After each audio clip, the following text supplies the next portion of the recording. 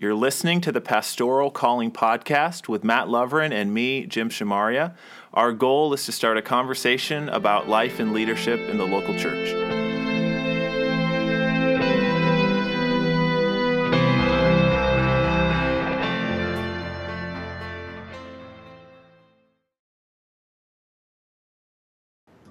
Welcome back to the Pastoral Calling Podcast. I'm Jim. And I'm Matt. And we're coming to you again. Kevin. We snuck one in there for you. You weren't expecting that, were you?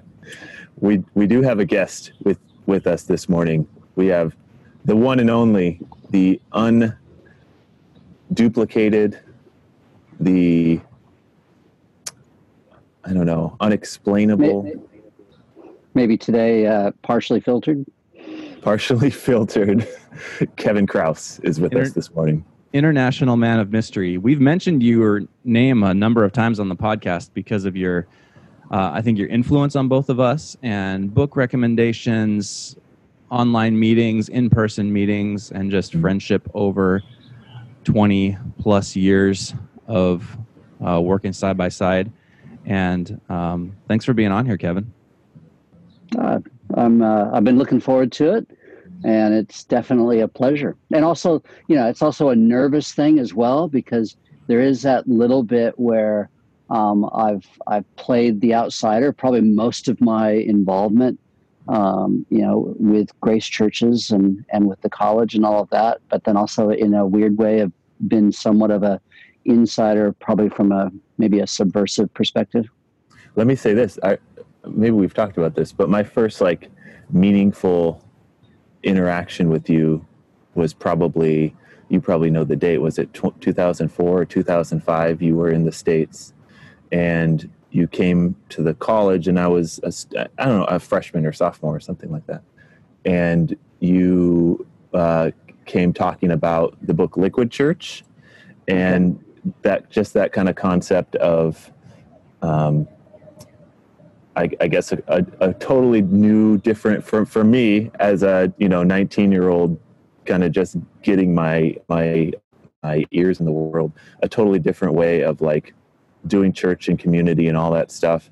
And it was kind of I wasn't ready for it, but it was I do still kind of look back at that as that was a moment where later on I kind of recalled that, you know what I'm saying? As I began to kind of learn and experience more, I was that's what he was doing. That's what he was talking about. And so I think that's a good definition of yourself, of an insider, outsider, subversive, whatever, kind of this figure that pops in to people's lives for a while and then returns to Australia and smothers your Marmite all over whatever, or Vegemite. You guys do Vegemite there? Vegemite. Yeah, Marmite is just not on. Yeah, that's for those English folk. It's interesting that you refer to Liquid Church, because my experience of that book and also what was going on around me at the time and what we were experimenting with, it was actually quite disruptive for me.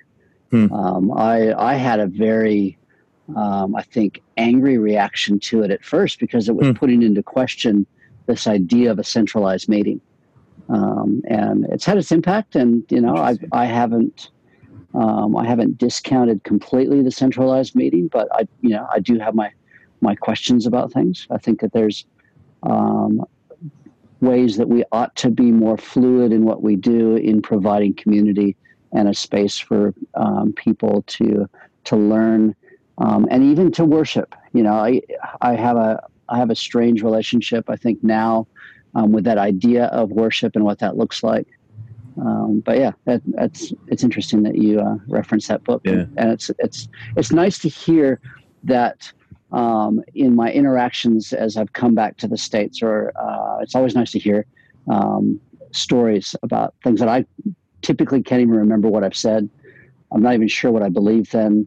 Not sure what I believe now, but I just need to be present in the moment and be okay with, that uncertainty.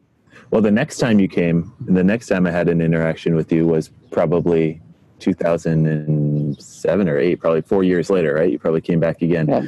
And I had just started working at the church and had kind of settled into Starbucks. There was a local Starbucks as my kind of my place in my community there. And it was a great place. And I wish that particular location was still around, but it closed. And that was right around the time Madcap was opening. And you had gone down there and we talked about it. And it's like, I don't know, that place seems cool, but it's like really far away. And you said something to the degree of like, you should start going there instead. You should start making that trip. The coffee is high quality, and that's the type of place that you should. And that was also formative to me. It's weird now just talking about this. Your like little appearances in my life have had significant impact. So gentle nudges. Yeah.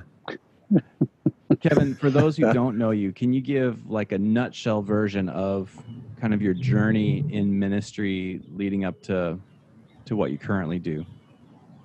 Yep. I think like a good starting point is where I've come from. So there is a bit of a Christian heritage in my family, but it's not a grace one, though it's a theology that's connected, that I've only recently learned in the last couple of years, but which is intriguing to me because it does have that dispensational component to it. But I grew up in the Spokane Berean Church and always have had some aspects of struggle in my life, some aspects of not completely fitting in and asking big questions. But it was that context that really is where I found faith, and what I would call a saving faith, even today in my definitions, and also saved my life. So it was very practical, even though it was a very traditional, though probably on the edge for some grace circles at the time. And because of that, and students coming from GBC at the time, now Grace University, I was impressed with the people that I met and enticed to, kind of escape my family situation and go to Bible college.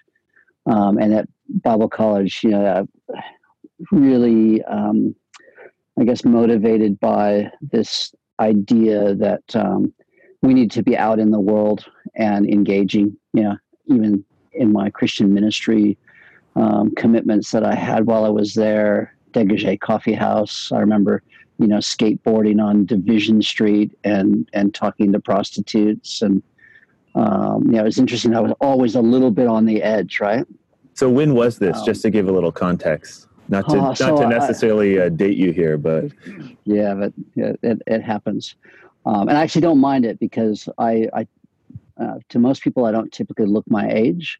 And so I think that one of the things that I've always battled with is here is this greenhorn, right? So I graduated high school in '84, and I spent a year. That's the year I was born. Yeah. I just had this similar experience. I was training a barista, and I talked about when I started Mars Hill Cafe. And she said that she was born then in 2001. I just went, wow, okay. So while at Grace, got motivated by a chapel speaker to maybe spend some time in Africa. And my wife and I, we got married actually to go to Africa, to go to Zaire, and worked there for 2 years. That was an amazing time, teaching in a high school, teaching English, and then I also taught in a Bible school and a pastor school, along with other things that we did. And it changes you. And I came back quite changed and motivated to actually try to excel and learn things at Grace. The first part of my time at Grace, I think I was trying to find myself. I was trying to find my way and coming out of some trauma. So when I came back from Africa, it was like, I need to really get into this. And that next semester did honors for the first time in my life at anything educationally. And that was exciting. And the first person I wanted to ring was my dad, who I had a very broken relationship with. In the process of studying at Grace and having gone to Africa, I thought I was going to end up in Western Europe, actually in Scotland, because I had been on a short-term mission trip just after high school. In the end, it's interesting that you entitle this podcast Pastoral Calling. And I've got a mixed feeling about that, even that terminology. But I felt very called to Africa. And then in that process of finishing at Grace and being in the youth ministry at Churches Now Frontline, applied to Grace Ministries to go to Birmingham, England. They knocked that back. The Pumphreys? Yeah, the Pumphreys. Yeah. That was, we stayed with them, we met them, and I thought, okay, here's an opportunity to be connected with something Grace. Yeah. But to do something outside the box that's not typical missions. GMI wasn't ready for that at the time, and they said, would you consider Australia? And I'm really grateful because it's so much warmer here.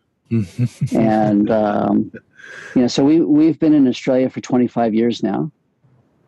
And it has been phenomenal. Came out to the youth ministry to start with, and then spent 10 years running a ministry that I had dreamt about for 10 years.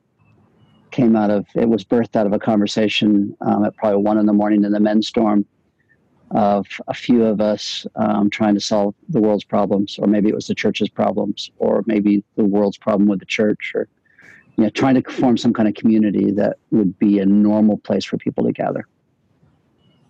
So does that give you enough of a thumbnail sketch to what you're looking for, Matt? Yeah, that's really helpful to kind of track the trajectory of your life through these different really missional endeavors, and kind of exploring where the right fit was going to be for your kind of your personality, your interests, also some of your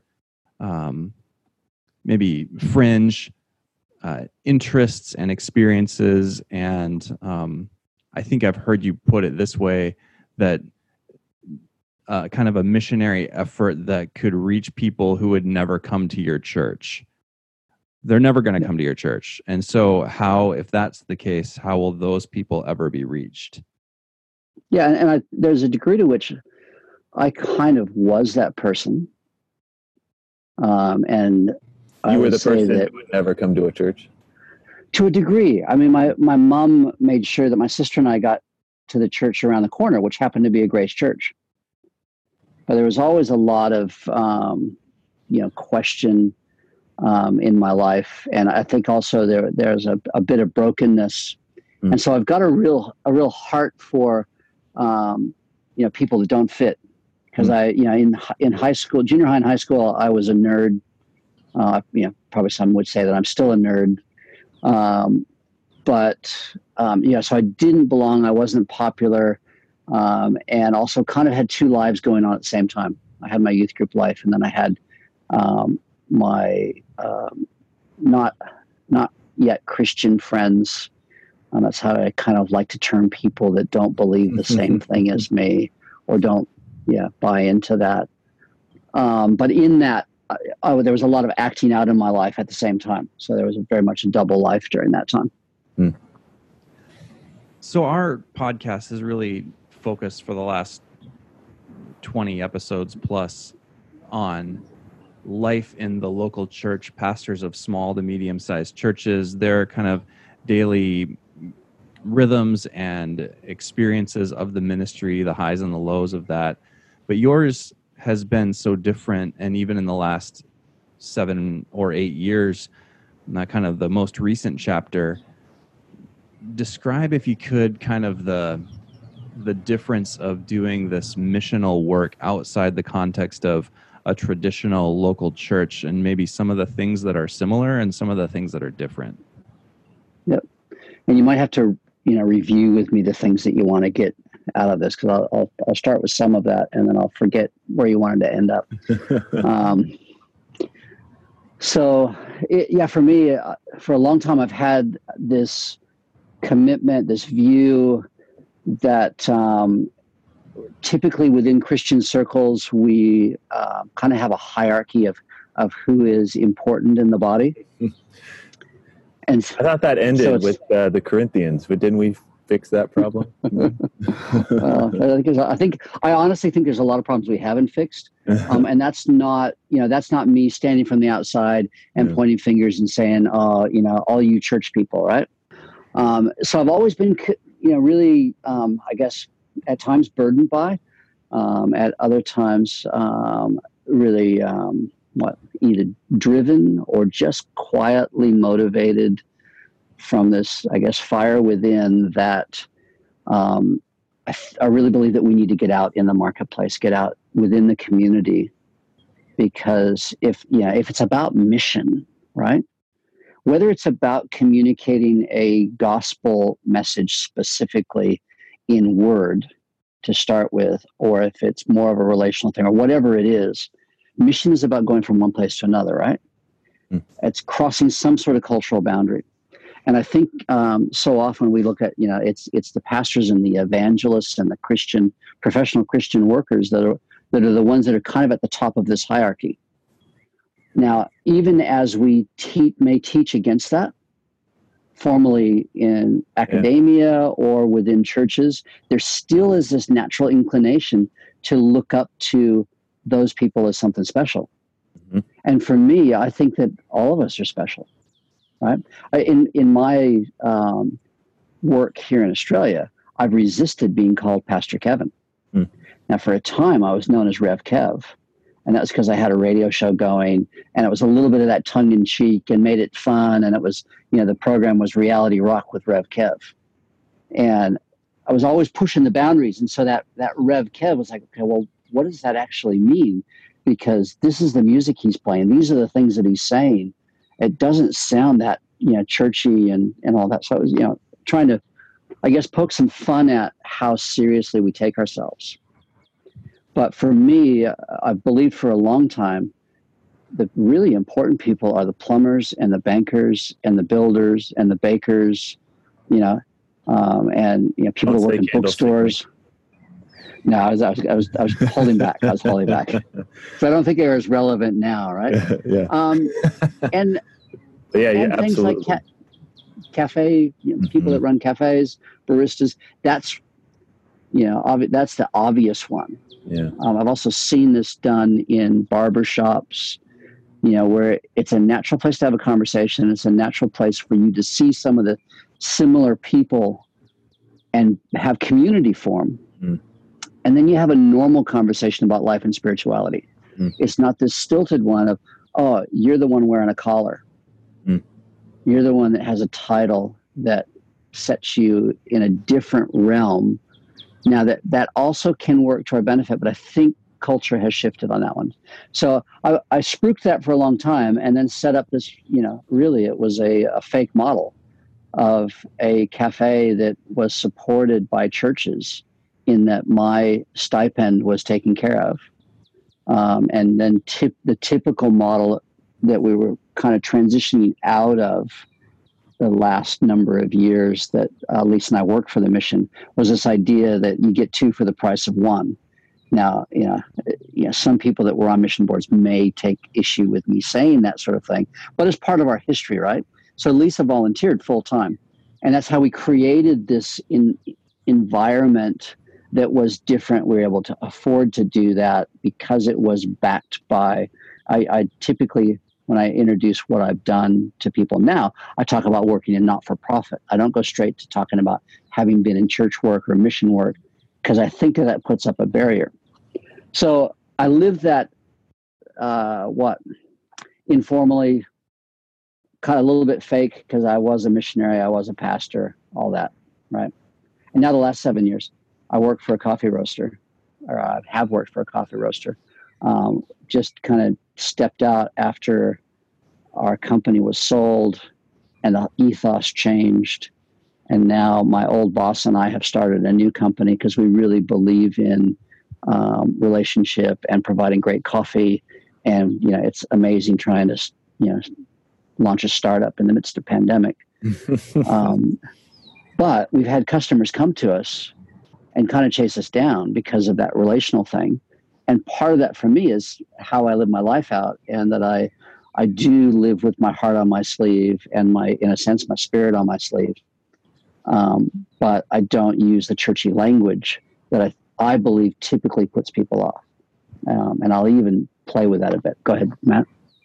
So come back to a minute to the cafe, to Mars Hill Cafe, and talk about what that looked like as a faith community, because my understanding is that the mission was totally supportive of the effort as long as you had like some kind of quote unquote real church connected to it somehow, right? You had to have some kind of gathering measurement for it to be a real mission work thing. So what did that look like, and what was the rhythm of it, and sort of how did you cultivate community around that gathering?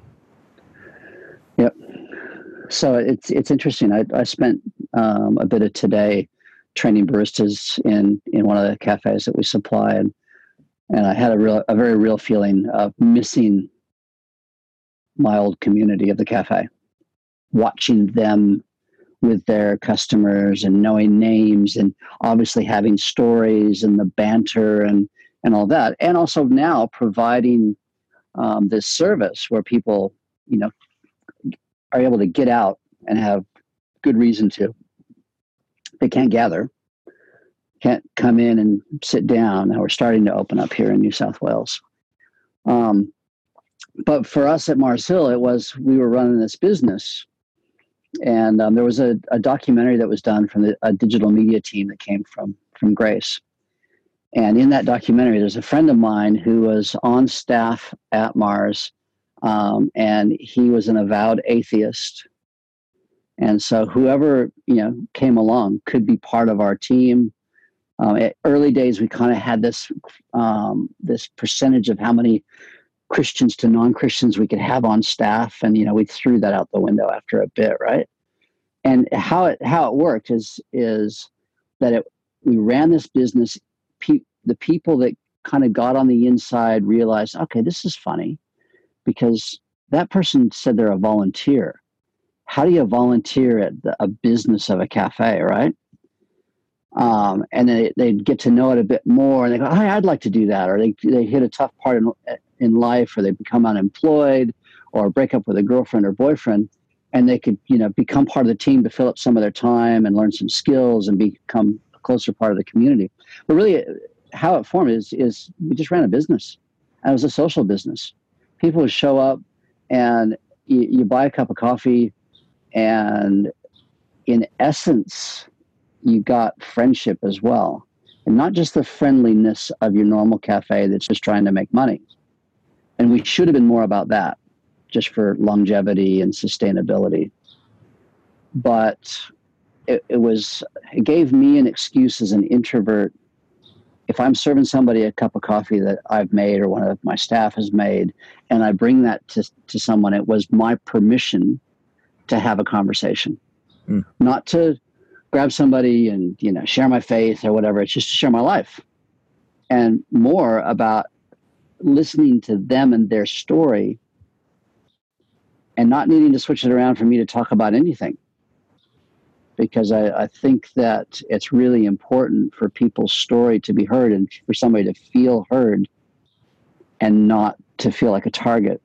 So, there was opportunities to get involved. There was opportunities to just come and have a safe place to hang out. I've got a friend right now. He's been running his own business. He's done well for himself. Not grossly well, but really he's done well. He's a smart guy.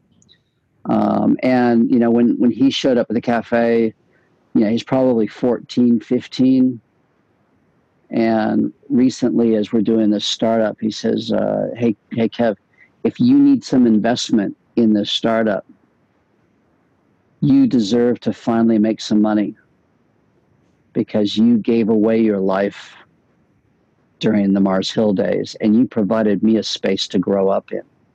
That's the type of community that formed, because we really got into each other's lives. Lisa and I also didn't have great boundaries in the midst of that, and there's some pitfalls in it. But it was about running a business that truly cared about people and giving them an opportunity to learn some skills, but also have a place of relationship that was true relationship, not a con, or an opportunity to present their art, whether it be poetry, whether it be music, whether it be visual art on our walls. And which was interesting, because at the heart of it, right, isn't that what we at church long for and desire, is to have these communities where people just are open and free and comfortable and whatever. But like you said, I think just the act of, for some people, if they're not a church person or they don't have a history with church, like for me, I can't really relate because I don't remember the first time I went into a church, you know, like I grew up as a pastor's kid. It was just like this ever present part of my life. I can only imagine someone who has never been to a church walking into a church for the first time, and just it would be impossible for them to be open and transparent. You know what I'm saying? Like it would just be just the intimidation maybe, or the unknown and all of that. And so the cafe, like traditionally, historically, and I'm not talking about Mars Hill Cafe, I'm talking about the idea of the cafe, right? Has this long tradition of being this place where ideas are shared and conversation is had, and you just naturally are open in a place like that. And so you see this, right, in churches trying to say, well, let's make a cafe in our church so that people will come and feel comfortable and whatever. And I always just kind of, it just doesn't work like that. Those cancel each other out, right? As soon as you put the cafe in the church, it ceases to be the cafe.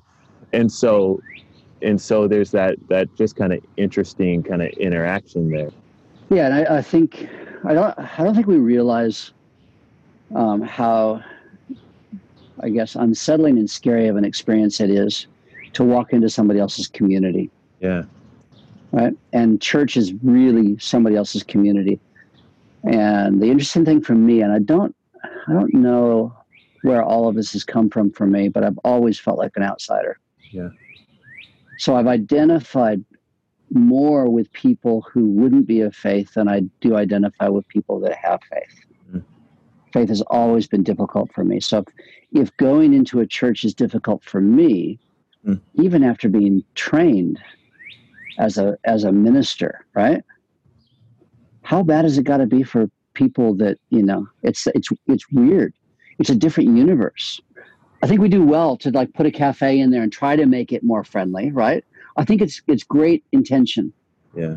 But I agree with you. I don't believe it works. Yeah. As we were talking about that, I was just thinking that I do have an experience that kind of makes me kind of know what it was like. I think I shared this story on the podcast a long time ago, but a few years back, Mason Slater and I decided on Christmas Eve we wanted to go to the candlelight service at the local Episcopal church just to kind of take in the liturgy and all of that. Yep. And just even that feeling of like, there is things happening and I don't know when I'm supposed to stand and when I'm supposed to kneel and what I'm supposed to say. And I think I shared the story about when I went up to take communion and I didn't know, because it was like you go up to the altar and you kneel and you take communion, and apparently you're supposed to take the cup from the priest, the parishioner, whatever, and drink it.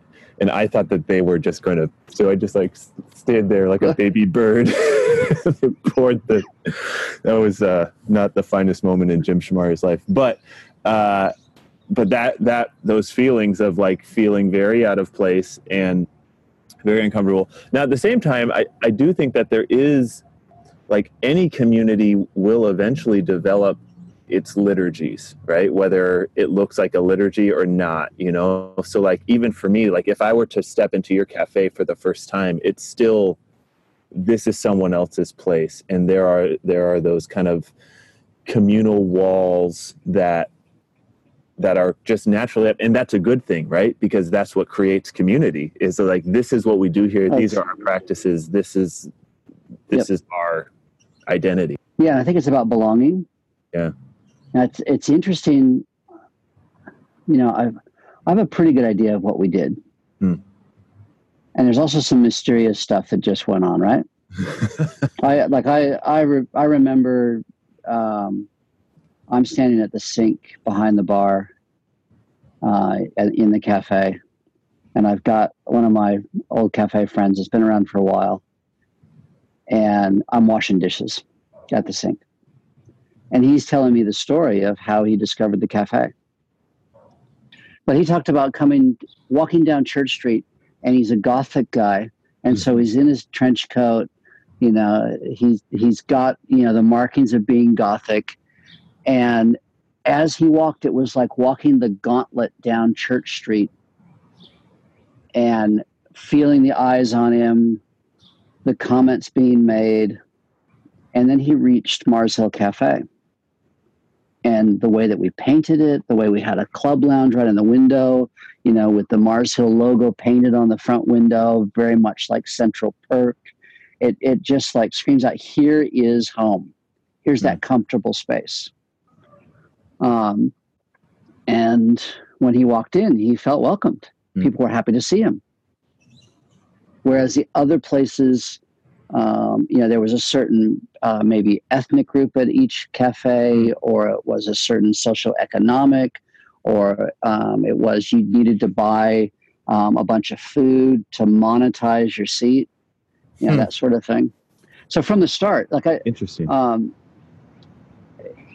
It seemed to be this welcoming space, even in the first couple months. I think it was even the first couple weeks. There was this thing that happened where there was a group that was sitting in the club lounges, and they'd pulled one of the games that we'd put on the shelf, pulled that off, and were playing together. And they noticed somebody partway through their game sitting at a table by themselves. They didn't know this person. And we watched them introduce themselves and say, "Hey, do you want to play this game with us?" And I don't see that going on many places, right? And I just sat back and I went, wow, I think we've done it. And it was something in the alchemy of how we paint, the paint of the walls, the way we arrange things, and then the people that ended up coming there made it that place. So that's so, I just love the way that you describe that, and the contrast between some of those other maybe places where there are this is what you need to do or be to belong in this place. Yep. But your space was kind of this egalitarian, as you are.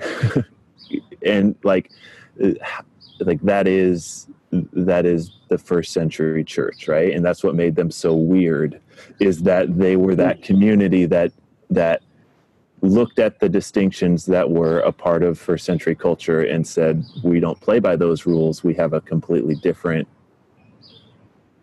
standard of what it means to be a part of this. That's hard to do. That's hard to do for us as especially I think in our churches. And I mean, you've spent enough time in American suburban churches that many of us are in to know that we have, we're I got a bunch of middle class white people in my church, and I don't know. What does that look like for, I think that's such a cool ideal. It's dangerous. It's messy. Yeah. I mean, the 10-year process of that for Lisa and I did burn us out. I mean, we had customers live with us. Probably not a good choice, but also I'm glad that we did. Yeah. I am glad that we did, right? And what you said about liturgy, we did have a liturgy, but it was a liturgy that was accepting, and it wasn't, here is our way of talking, here is our way of creating and doing art. It was, we're in this area, so people talk like this. We're not going to put it on. We're going to be ourselves. But, if someone, is someone that would naturally swear, we would go, oh, you can't talk, unless it's just it's really abusive or that sort of thing, right? Yeah. And it would be the same with, the art that we had on the walls. We took some risks with some of the art that we put up. When we had an open mic poetry, it's risky giving people a platform, of saying things that I would disagree with morally, spiritually, ideologically, whatever. But, having that freedom to actually speak your heart was amazing and risky and uncomfortable. And at times I wondered, what am I doing?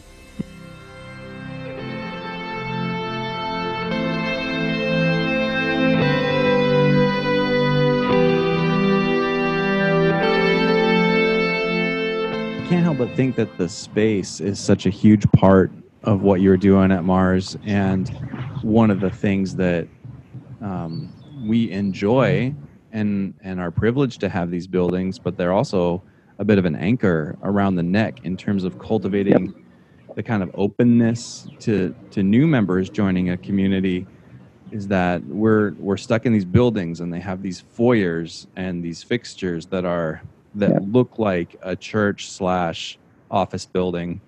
And so when I come in, there's not necessarily a sense of reverence, but there is a sense of this place that is not my space, and I'm not a part of this here yet, so it doesn't feel like mine, rather than that kind of porous boundary that's more open. And now it's fascinating to think about, because we, for the last 8 or 9 weeks, 10 weeks, have been without access to those buildings. Yep. And then have been forced to think about, how do we continue to have these communities and these relationships apart from meeting face to face, and then apart from the physical space? Yeah, and like for me, as I've talked about my own art, I don't do visual art.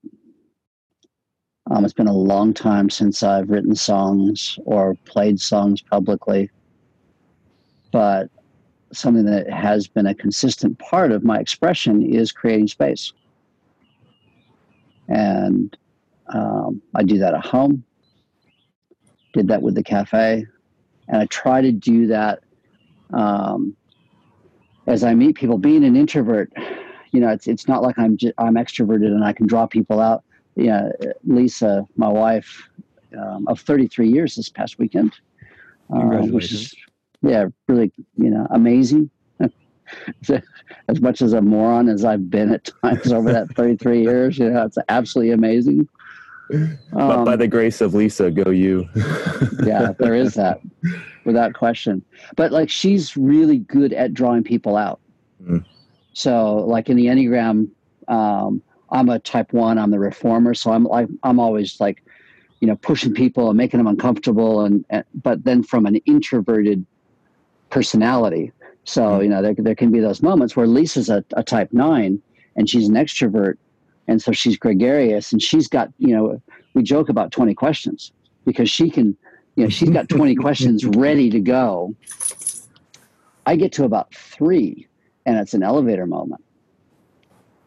But part of creating space is showing interest and letting somebody else talk, and not limiting that, and not needing for myself to talk, and then having to get out of my comfort zone when there is too much dead space, and trying to keep things going.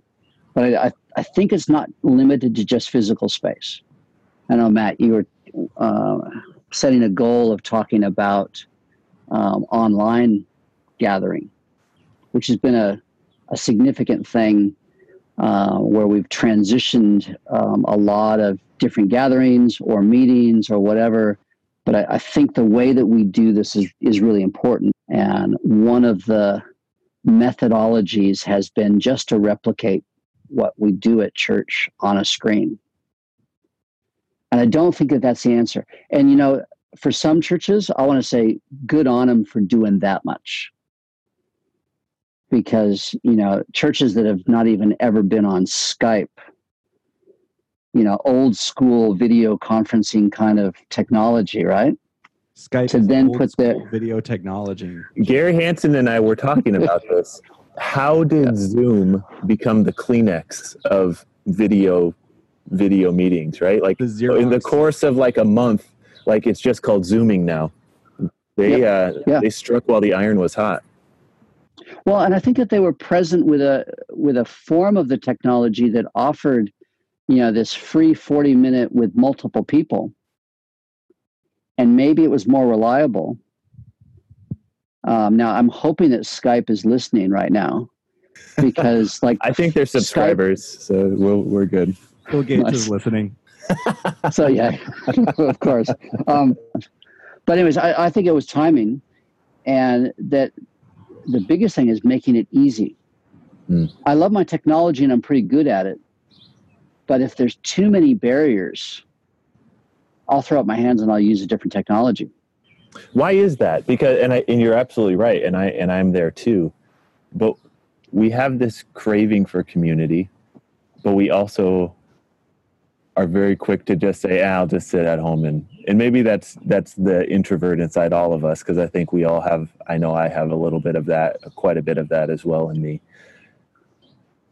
Well, and I wonder if with people that are disconnecting from spiritualities or gathering or any of that, I think if we're not mindful enough of making the connection, like actually not the technological connection, but if we don't make this somewhat other in its experience, somewhat different and personal, right? Yeah. Why bother? Yeah. I mean, TV is old technology now, right? Yeah. Broadcast TV. So viewing has gone down, and people are switching to services like Netflix, or Stan, or Amazon Video or whatever. So they choose what they watch when they watch it. It's been interesting. Lisa and I have watched. In the midst of pandemic, we have watched some TV that we pre-recorded. But the ad's coming up, like, oh, an ad. That's weird. Because, I just don't experience that anymore. But for me, I think we really need to be intentional about this now. Like for the three of us in the room, there's some previous connection that this is built off of. Mm-hmm. And that might be somewhat necessary. But I think with making effort to be personal, to be real, and some of that's around self-disclosure, and not just being a talking head, but actually letting heart come out. And that, for me, that's a bit natural because, I'm a bit of a weepy dude. Something touches me a bit and it kind of oozes out. And I've had to become okay with that. And So, still not totally okay. So as I, from a pastoral standpoint, am kind of thinking through all of this stuff, right? And we, like the church you described, we have not done any sort of live stream, very, very minimal digital presence outside of our direct community. We have a Facebook group for our, a private Facebook group for church members that we're very active on sharing prayer requests, but that's really the extent of it. But like everyone, we've had to kind of adapt and start doing streaming online services and all of that stuff. I think we have not had that digital presence intentionally, at least from my perspective, because I guess I'm wary of it. I'm wary of us thinking that is synthesizing the true human connection. And so, and to think, I'm getting it here. I'm getting it in my house. I'm still part of the church, sitting here watching and doing that. I don't need to go and be present in that place with those people and eat that bread and drink that cup and, shake that hand and all of that stuff. So why bother? Why do I do that? I'm weary of what happens when we, as the local church, start to think that we can do it all virtually and digitally. What are your thoughts on that? So first I want to draw Matt out, because Matt, you and I have gathered fortnightly for 18 months. What's your experience of that been? So I'm one of the people who, in the past, hated video calling. If my wife was on a video call with her sister, I would make every effort to stay out of the screen. I would avoid it. And I'm not sure if that's because I don't like the way I look on screen. I know that that's true, but I also, it never felt real. So why would you have a video call when you could just call?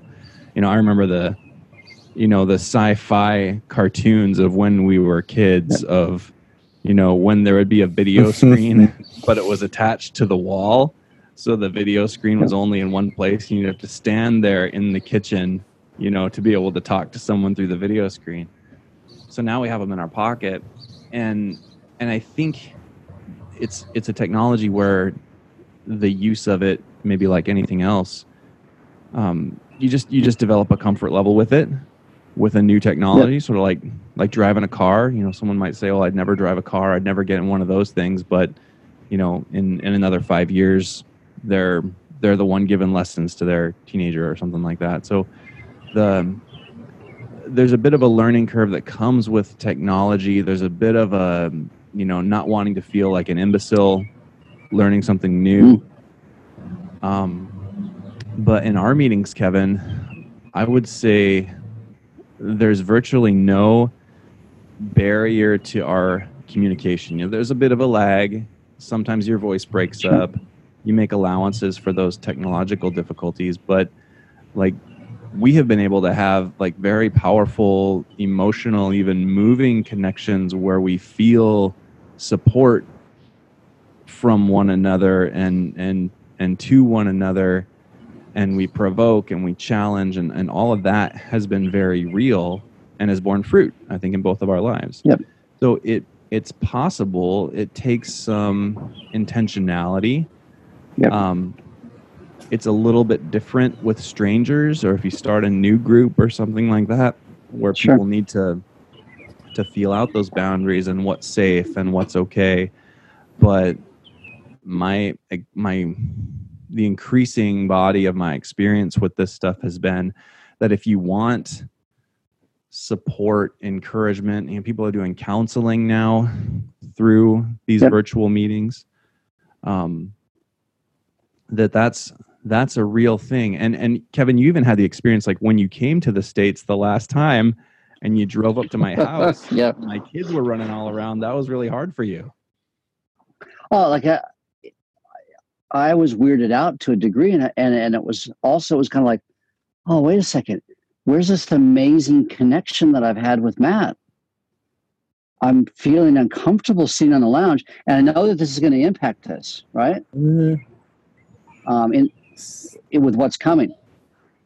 But I just had to, the next day, everything was back to normal, right? I didn't have to. Right. I didn't have to ring you on my iPad, from where I was staying, to make it normal again. So it didn't take long to switch back. Go ahead, Jim. So this is what I'm interested in, though, is digital media as a whole lends itself very well to curation, right? Mm-hmm. So we see this with the Instagram. I show you the life that I want to have, not the life that I actually have. Is there a danger in that? Do you know what I'm saying? Yeah. I'm such a strong believer, or at least I want to be a strong believer in the importance of space and place and locality and all of that stuff. And I just fear what leaning too far into this sort of thing does for that. Yeah. Because we can choose the people that we want to be in our community. We can choose the way we want our community, rather than just embracing what the land is giving us. Do you know what I'm saying? I don't know. I will disagree with you. Please. So I will disagree with you because, I'm currently experiencing it, and hopefully no one on another, Zoom call watches this or listens to this or whatever and goes, oh, I wonder if Kevin's talking about me, right?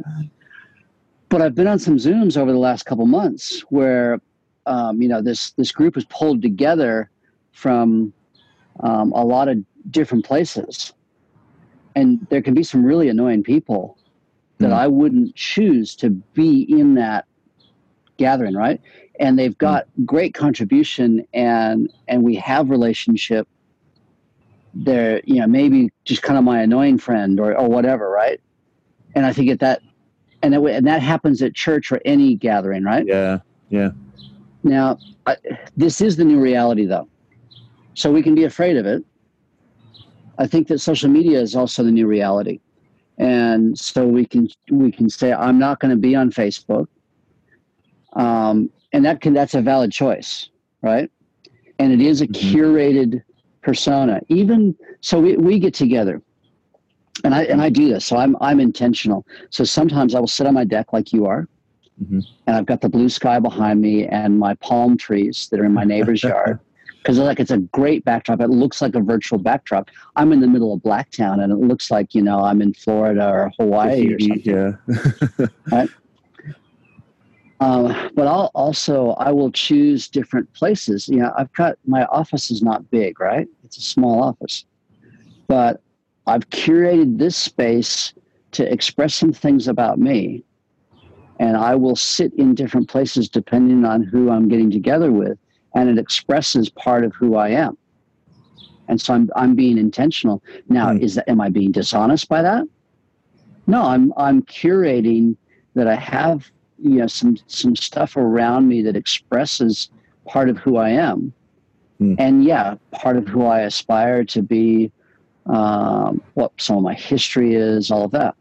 But the thing is, so this pandemic has impacted us, and to a degree, things will never be the same. I don't think it's going to go back to just normal. There probably will be some elastic reaction, and we will shake hands when we thought maybe we wouldn't shake hands. But I think to a degree, because of the uniqueness of my perspectives and, with the connection with a Christian spirituality, but then also this alternate nature of it and this questioning nature of it and being a bit of a fire starter, provocateur and all of that, my really good friends are spread long distances. So if I don't engage this, then I miss out on this. And my life is so much richer because of stuff like this. And it's shifted me, it's changed me. I'm also trying to think through, and I'm really grateful to be a part of the podcast, because I'm trying to think through, okay, what should I be doing in this regard? Because I think that part of my makeup is this is working. There are, I hope you don't mind if I out you, Matt. You alluded to the emotional side of things, right? With us. And it's really interesting with your personality and also being in this relationship through the screen, that typically there's not very many times that we get together that one of us doesn't emote a bit to the point of getting teary in reflection on our life, where we're at. And that's been intentional. I've, to a degree, and this isn't manipulative. Jim, you use the word curate. We curate our image. Yeah. I think we can positively curate this experience, just like you curate a podcast. Yeah. You're trying to get intellectual engagement. Yeah. And I guess to some degree, that's what we do when we're physically in the church as well. And that's something I want to kind of come back to when you were talking about how you have always found artistic expression in space. And we talked a little about the non-physical space, but I'd like to maybe talk a little bit about the physical aspect too, because to some degree that is certainly true. And we've been talking about buildings in a cafe versus a church or whatever. I know, for me, we've shared on this podcast, my church looks like a Costco. It looks like a box warehouse, and I hate it. I don't hate I wish my building was more. I would prefer my church to look more like a cathedral than Costco.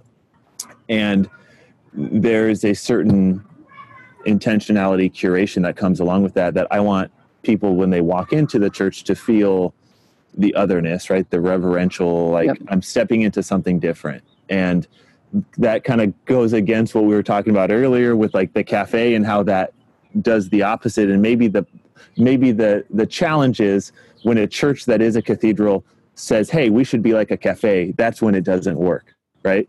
But when these two things kind of own who they are and like says, we're not a church, we're not going to be a church, we are a church, so let's stop trying to look like Costco. Let's start trying to look like a church. Yeah. And there's maybe that kind of interplay there. And so, curation, I guess, as you kind of talk through that, is certainly part of what we do and what I do. I don't really know where the question is going here, but yeah, I think we can be intentional in those spaces. Yeah. But it's work. It's work. Yeah. And it costs some money. Doesn't have to cost a lot. I mean, where our faith community would meet was the upstairs of the cafe. Mm-hmm. And it was very much a cafe space and had art on the walls. And so our environment was always changing because, there's art on the walls. And at times, if there was a thought-provoking exhibit, that would become part of our worship. And we might, not have someone from up the front dominating, which we rarely ever had. It was always kind of this circle. And it was a great opportunity to say, hey, take 10 minutes and wander around the room and find a piece of art on the wall that says something to you. So some of it's remixing whatever's going on. Yeah. A book that really impacted me that I want to mention in this regard, and it ties into the cafe and kind of what the trajectory of my life has been in creating space. When I was writing my master's thesis, I hung out at a cafe that was a roastery as well, in Spokane. It's called The Shop. And the parents I think it was the parents that had started the place, or maybe it was the kids that started it, and they would hang out there. But they recommended this book to me that was called The Great Good Place. And it was about cafes and bars and beer gardens and taverns, the local. Mm. And that the local was dying. I think we have a great opportunity to create locals, whatever that is, however that is. But to think differently about how we are as church, that our space is multi-use. If we're going to have a building, let's make it multi-use and actually contribute to the community, not just a spiritual thing, but a place where people can gather to do things that aren't our services. Now, that might get sketchy. Mm-hmm. Because of what they might present in that space. But they're the ones presenting it. We're not necessarily representing that. We are facilitating whatever, I'm not saying that, shirt over, they can run a strip club during the weekend or, that sort of, thing. But I guess making it community space where people gather. Kevin, thanks for such an interesting conversation around virtual space, real space, connecting with people, making community. There's so much more here to talk about, and I hope we can have you back on again soon. And I know I'll be talking with you soon.